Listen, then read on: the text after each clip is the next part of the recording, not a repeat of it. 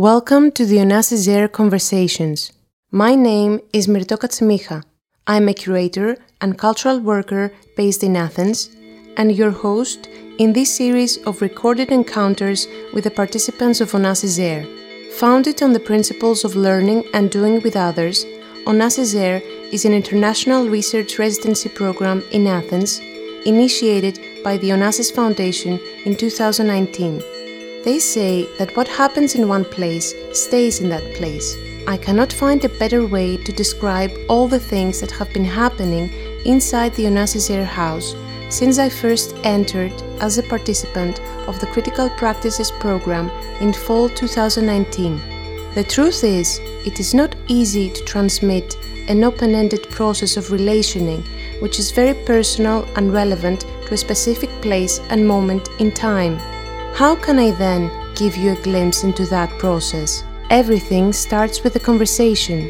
Throughout this series, I'll be speaking with the Onassis AiR participants to shed light on their artistic practices and needs, as well as to reflect on ways of being and working together.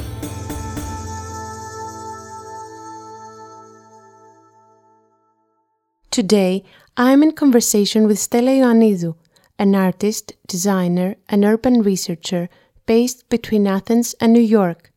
Stella's practice oscillates between the fields of architectural and urban research, of critical cartography and visual experimentation in an attempt to analyze and reflect on existing systems of governance, economy, and infrastructure, as well as on the socio-spatial dimensions that reproduce conditions of injustice. Stella is a participant of the School of Infinite Rehearsals Movement 7, with a collective research focus on the notion of community economies. Today, we discuss how the spaces we share can help us construct narratives of mutual sustenance.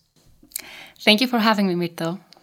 Thank you for accepting my invitation. I would like to start this conversation today by discussing a little bit about your practice that has adapted to different forms over the years, but always bringing forth, if I could say, your ongoing interest into unearthing facts, looking on it either from a social or a spatial and material perspective. The notion of stratification is at the intersection of the various fields within which you develop your work. And I would like to ask you, what are the layers you are mostly interested in undigging? I would say that my practice has always revolved around identifying patterns, underlying structures, hidden narratives, and layers in one way or another, even though I have shifted in medium quite a bit. Initially, I studied civil engineering in Athens, and I did my thesis on computational geotechnics because I found that to be the more research-oriented field in the school. I then moved to New York, and that's where I studied architecture. And within the discipline, I gravitated towards a more urban, socio-spatial, and analytical approach, which connected with skill sets that I acquired in my undergrad studies in engineering. But I went from studying the relationship between soil, foundation, and superstructure to studying the interaction of larger-scale urban systems and how they determine how we live, or how these systems produce or reproduce social inequality. I am really interested in identifying and making visible narratives that perhaps go unacknowledged, and that is something that can happen in many mediums. For instance, in a past work of mine, I've used data analysis, data visualization, and critical cartography to research mass incarceration in New York City, and the connection between poverty, racial minorities, and targeted arrests by the NYPD. In that case, a quantitative approach was really powerful, and it allowed me to create a compelling case for the structural failures of the city. But in other works, I have also struggled with the limitations of that kind of top-down quantitative approach, and I've run into dead ends, especially when I'm trying to communicate someone's lived experience. And I always ask myself, how is this work representing and doing justice to the people and their embodied experiences, those who are most affected by these power structures of inequality? Which is why I have been exploring other mediums as well, like writing and visual experimentation, also new media. They give me kind of a different storytelling flexibility. So to answer your question of what layers I'm mostly interested in unearthing, I think what I care about the most is finding the right frameworks, mediums, and tools that can let me see through the urban, historical, historical, or other layers of a place and stitch through them in order to tell a story the way it needs or deserves to be told. Over the past couple of years, there is an ongoing and developing discourse that traverses the art field, among many other social spheres, around care practices, affective and reproductive labor, and its redistribution. In times when we are facing more and more the impact of climate change and the scarcity of resources, and when the housing crisis and the economic qualities intensify, I'm wondering, how can we build more equitable structures, and how can architecture play a more decisive role towards an ethics of care? This is something that came up quite a bit during our collective residency here, how the art and architecture discourse has lately shifted towards ideas of maintenance, care, reproductive labor, etc. And I think these ideas surfaced in our collective conscience very organically during the pandemic for everyone, because many of us became confronted with precarity and a complete absence of networks of support or care. And these needs remained urgent to this day now.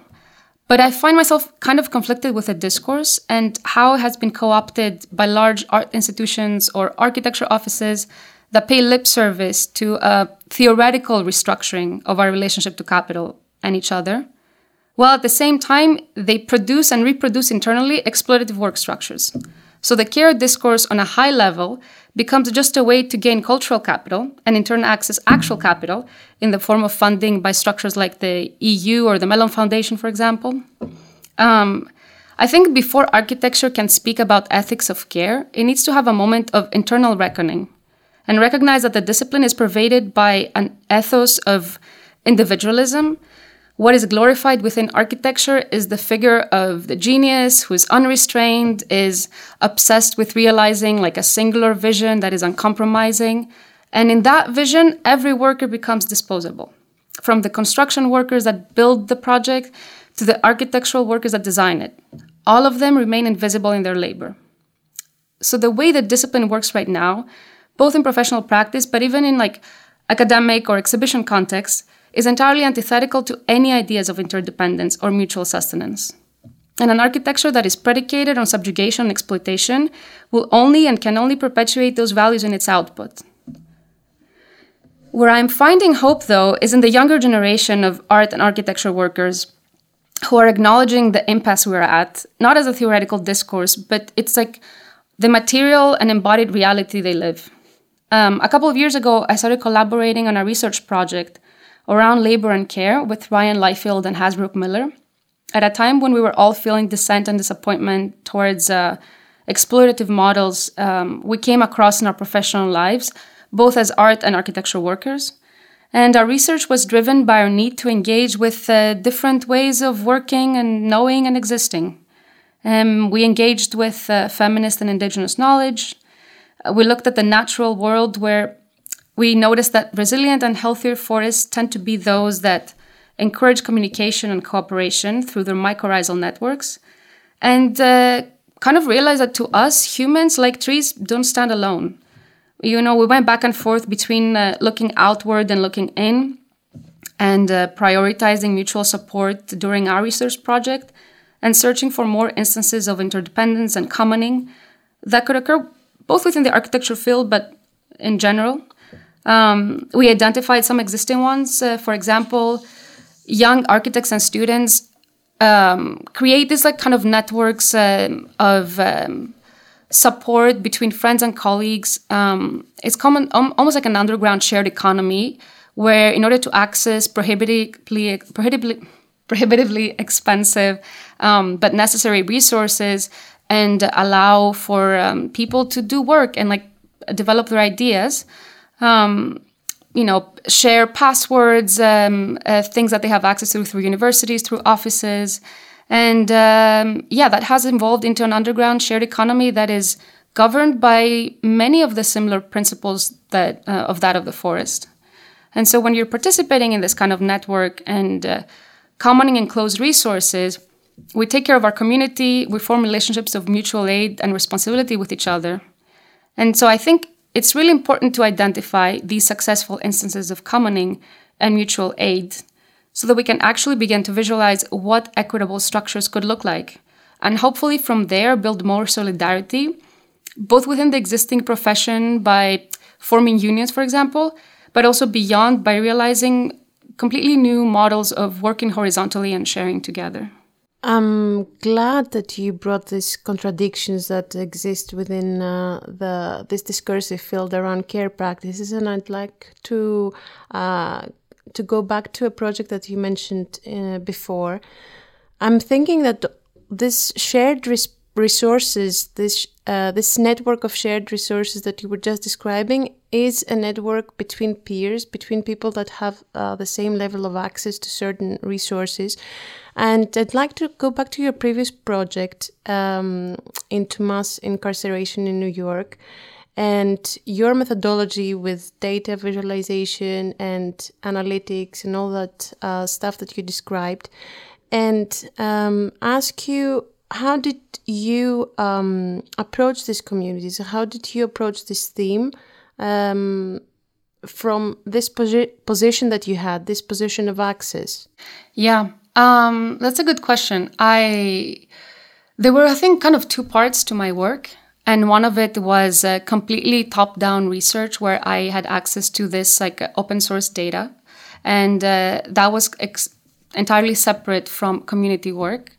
And then my community work, I was actually going to the Rikers jail, which is the main jail of New York City.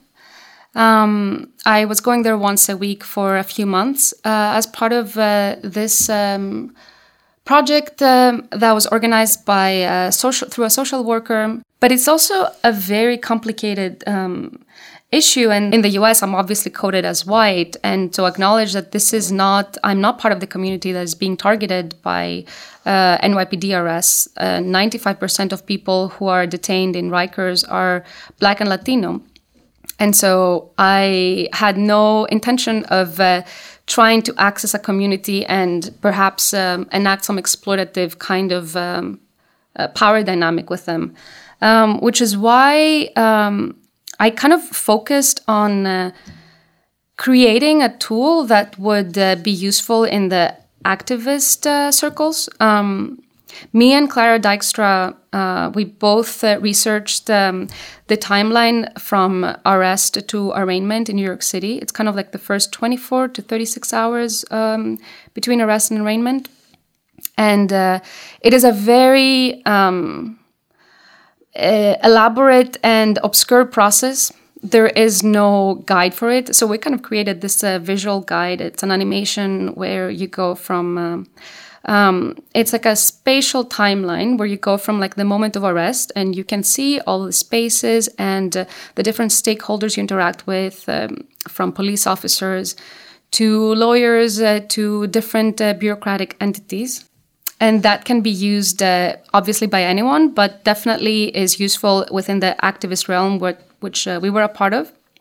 And it actually became more useful in the 2020 Black Lives Matter protests, when some of the regulations that were in place before they were changed just to allow for basically violation of protesters' rights. For example, there was a curfew in place that week of the protests. At 7 p.m., you weren't allowed to go out anymore. And breaking that curfew became a Class B misdemeanor. So suddenly you had to enter a whole different scale of bureaucracy, which you could kind of know what was happening by using this guide and knowing what to expect and what your rights are.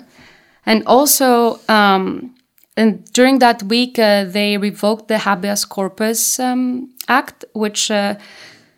Basically, that act protects the individual by being held somewhere for more than 24 hours before being arraigned. So within 24 hours of arrest, you have to see a judge. And they revoked it that week and had people during the COVID pandemic actually stay in jail for longer than they should. So yeah, considering how we can actually be useful, considering our identities within these works that we're doing is really important, and it's something that I'm trying to always be mindful of. You also brought this metaphor of the arboreal network, and I'm really glad that you brought that in, because I think it serves as a great metaphor for the term community economies, as it was coined by Gibson and Graham, where it describes this collective negotiation of our interdependence between all life forms. And I'm interested in going back to the School of Infinite Rehearsals and its theme, community economies. How did this term resonate with you? I guess I have a double framework for this term. One is like coming from Greece, I can't help but have faith in those ideas. I have witnessed community economies with various degrees of success here because there's a long tradition of like self-organized communities. And I don't just mean like the squats or anarchist collectives in Athens, but also overall in Greece and in Greek villages and islands, like Ikaria, for example, that has a radical left heritage. There's an aspiration towards autonomy and smaller scale local economies that depend on community bonds. On the other hand, from a US perspective, as we see economic violence unfolding at the same time, there's also endless talk of community and community building. And so that's a paradox. And it is often because any existing commons have already been threatened or destroyed by a capitalist ideology and competitiveness, individualism. And now the term community is being brought back in and used in order to ask of exploited people to fill in for the structural failures of the state. And this neoliberal apparatus has been at work in Greece as well for some time now. So I think it's important to be aware of how this term can be instrumentalized for the wrong reasons and how it can depend on the further exploitation of marginalized people. I'm speaking specifically to the idea of like what is community. And I like to think to what Silvia Federici says, that no common community is possible unless we refuse to base our life and our reproduction on the suffering of others. And a community has to be intended not as an exclusive group or a gated reality who have kind of people shared interests that are separate from the others. But it has to describe a kind of a quality of relations, a principle of cooperation and of responsibility to each other, to the earth, the seas, the animals, and beyond. During these 7 weeks that you spent together, in a sense, one could say that you formed your own community economy. The question of resources, the question of access to certain resources became a recurrent thread of your collective research, as far as I know. And I'm curious to hear more about this commoning of resources within your group. Right. I think for most of us, having access to an institution and a collective fund was a departure from our reality outside the residency. So naturally, we talked a lot about our access to these resources, the responsibility that came with it, especially as we were supposed to be thinking about community economies. So we considered our extended networks and communities, our mycorrhizal networks, and how we can bring them to communication with our group, have a conversation and exchange with them, and acknowledge their time and expertise as labor that should be compensated. So this way, we wanted to create more access to the institutional resources, but also gain more knowledge and perspectives. And so with that line of thinking, we organized a few visits and events with local initiatives, both in Thessaloniki, where we traveled in our, I think, second week, actually, of the residency, but also in Athens. And for example, for one of them, I invited Dilektra Karadza, who is a member of Ergo Collective. She's also a cultural worker in Athens. And together we facilitated a conversation around exploitation in the art world, specifically from a female and feminist perspective. And we also discussed about the potential but also limitations of collectives, because are they a medium in which we could be allowed to distribute power more horizontally, like acknowledge reproductive labor and center it? And it was a really vivid conversation. A lot came up about how each of us in the group perceives the idea of a collective. Some people were talking about how a collective it's about building larger structures in order to facilitate big groups. And others were more interested in the intimate scale where we create space between a small group with each other and like really form like a collective voice. Another thing we acknowledged as a resource within our group, like very quickly after we started, was each other. and the value of being together for this limited amount of time, because it's really rare that you can bring so many different perspectives in a room. So apart from considering community needs beyond the residency, each one of us was asked whether they have a specific need that could be fulfilled by the group, material or otherwise. And in some cases, the most valuable resource was taking time to think together about an individual's project or work or problem and pulling together our experiences to create a repository of knowledge, like essentially commoning knowledge within the group. You mentioned your trip to Thessaloniki, and I'm wondering whether you had the chance to meet with any communities there and whether you had the chance to witness an example of a community economy. Yeah, actually, we were very lucky because a member of our group is from Thessaloniki. So he was kind and gracious enough to facilitate some meetings with initiatives that he knows there. So we did like an exercise at the end of our residency where each of us had to say what they're taking away. Maybe it could be, just takeaways from the residency. And it could be just like a memory, a word, anything. And we kind of did a broken telephone exercise where each of us told the other person what we're thinking, and then they had to write it down. And we kind of wrote this all together, created this soup of everyone. And looking back into that, we saw that more than a few people had referenced our visit to the kindergarten in Thessaloniki. So I think that one was a really meaningful one for us. It's an initiative called Little Tree, and it's female-led kindergarten, self-organized. I think they follow the Montessori kind of teaching, and they have a limited amount of children, obviously, because that's what they can accommodate. But the way they're thinking about their initiative was really powerful, and everything was very well thought out. And specifically, one thing that they said to us that I think perfectly kind of summed up what community economies is about is that they never turn away someone who can't pay. Because if an individual doesn't have access to resources, it is not the individual's problem. It is a community problem. That's the perfect way to take me to my next question. The invisible time of labor, the difference between productive and unproductive time, actually became the central point of your collective research that attempted to put in place a caring infrastructure in the form of a gift to the community of Onassis AiR, if I could say that. And I'm thinking about this notion of reciprocity and what Greber describes as from each according to their abilities to each according to their needs. I was wondering, how does this principle feed into your collective thinking? Yeah, as I said before, being in a position of institutional access, we all definitely felt collective responsibility towards our respective communities, also the artist community at large. And we took the time to acknowledge the privilege of being selected for this residency. And we thought about the process that brought us here, from us taking the time to apply to then getting selected. And in this case, ours was a success story. So our labor for application was ultimately remunerated and compensated.